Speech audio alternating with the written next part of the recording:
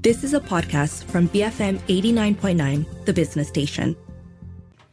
8:36 a.m. You're listening to The Morning Run. I'm Shazana Mokhtar with Wong Xiaoning and Chong Jen Sun. In half an hour, we have the opening bell where we check out how the Bursa Malaysia begins the trading day. But before that, we are checking the pulse of the public healthcare sector. Now, this week in England, junior doctors have voted in favour of a 72-hour strike to protest against the lack of wage growth amid rising inflation and increasing demands on the job.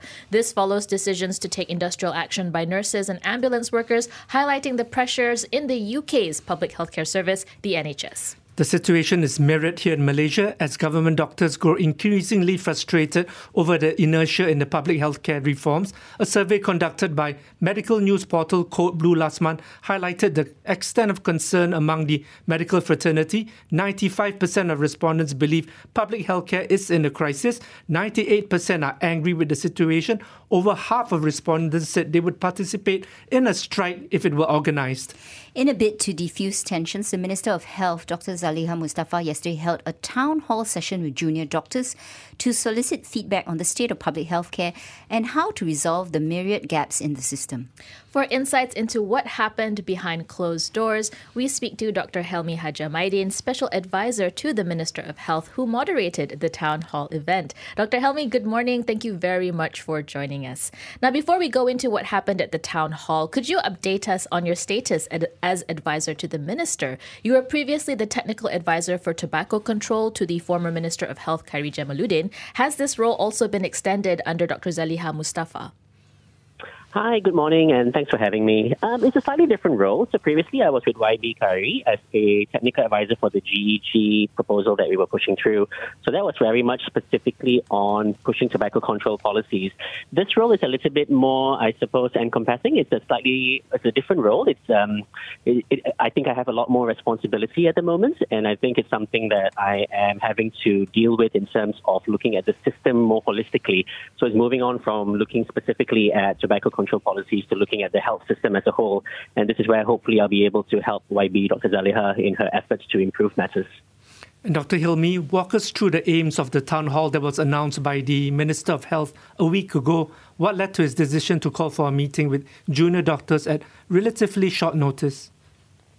The idea for town hall has actually been on the pipeline for quite some time. I think the main issue that we have been facing is we've been wanting to have a clearer understanding of the issues at hand.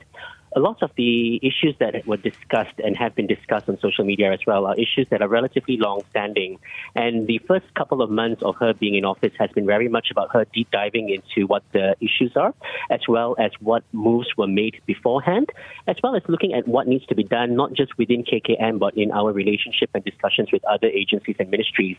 And then it came to a point, of course, where we thought that we needed to have a more informal kind of discussion with our junior doctors on the ground who work in government services, because although we've been meeting representatives throughout the past few weeks, a lot has been behind closed doors. And a lot of it has been very frank discussions. But to the outside world, it may appear that we haven't been engaging enough because we don't necessarily want to publicize all these meetings and the issues that were raised. So the town hall was I suppose it is a natural evolution in terms of our efforts to get more information from the ground. And secondly, is to also show that, we're not just listening to the people who are in organizations representing these voices, but to actually hear from the people themselves and the doctors themselves who were really, really frank, who were really, really good yesterday. And we were really, really appreciative of the fact that we had so many people come through. We had about, 350 doctors, and they came from all the way from Sabah, Sarawak, Seremban, the north of Malaysia, and they were able to share their ideas, their concerns and expectations with us. Okay, what was the atmosphere like during the town hall? I mean, the meeting was held under Chatham House rules to encourage openness in discussion. Was it achieved? Yes, I think so. Of course, I'm biased. I was moderating it. But I think it was a very cordial discussion. The whole rationale of having Chatham House rules was really so that people would feel very safe in sharing their opinions. Because even before the event itself, there were lots of rumors going around, or there were even people voicing concerns that they may be penalized if they were to voice out their thoughts. But YB Zaliha's approach and philosophy is quite different in the sense that, if we don't know what the problem is, then we won't be able to solve it. And the idea is for people to be comfortable, no blame culture, no one's going to go after anyone. We started off the whole session by saying, if anyone actually comes after you after this or says that you shouldn't have said X, Y, or Z, just get in touch with us, and we will do our utmost best as part of the Minister's office to make sure that you're not penalized in any way. Because once again, looking from a doctor's perspective, you before you can diagnose, before you can treat, you need to actually go through all the symptoms and figure out what's going on. And that was the whole idea and philosophy behind having the closed-door session yesterday. That sounds very encouraging, Dr. Helmy. Maybe you can also talk to us about the main issues that were raised by those attending the town hall. If I were to, I suppose, try to categorize it, because a lot of the issues raised, they had, I suppose, similar fundamental issues, and they were more systemic in nature. So, for example, the issue of workforce.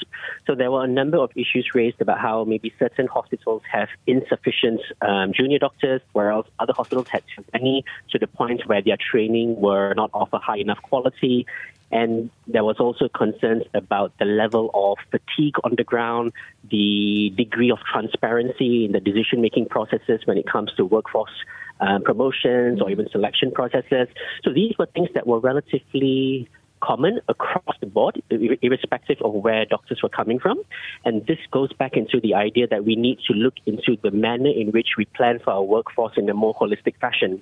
So with that in mind, for example, mapping of the workforces, right? Having a very clear idea, what you may call it, a roadmap of what's needed, as well as a very clear idea of what's needed today. So real-time data, that is something that we are going to work on. Mm-hmm. In fact, I will take a step back. One of the key things from the town hall is also having that having realized that a lot of what we're doing is actually in keeping with what's needed on the ground.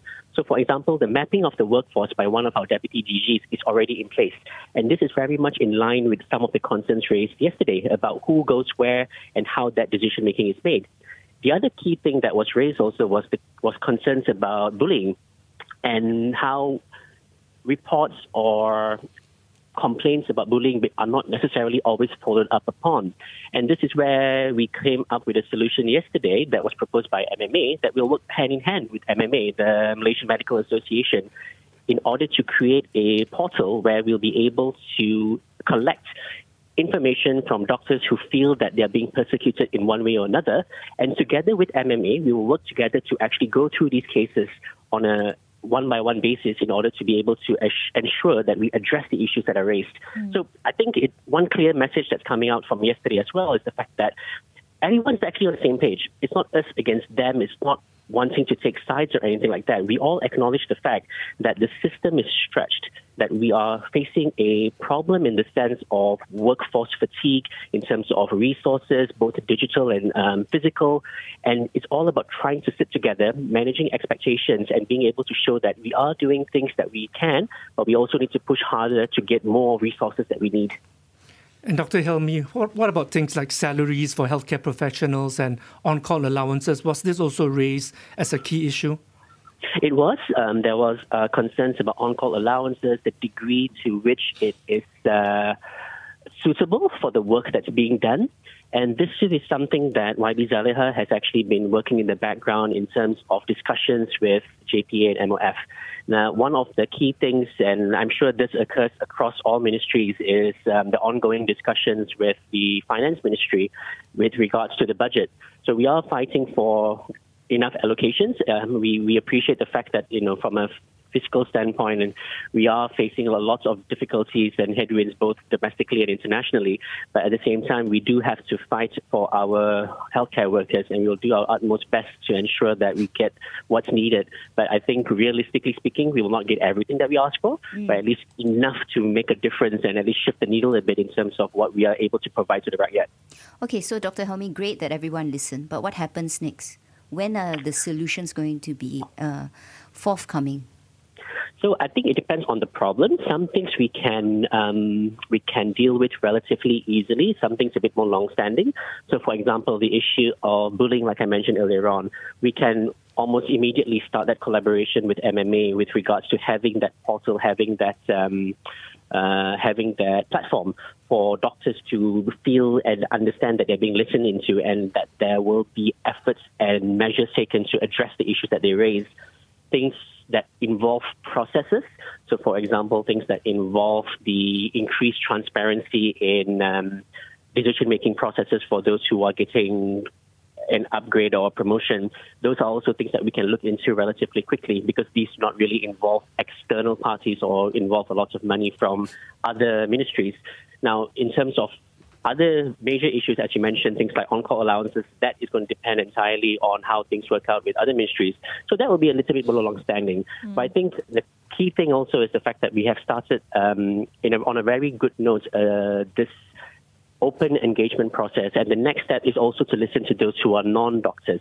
So there are a lot of issues facing our allied health, for example. We always talk about lack of doctors in the healthcare system, but there's also an issue with nurses, with physiotherapists, with pharmacies, and they also have similar issues in terms of their wage, in terms of their on-call allowances.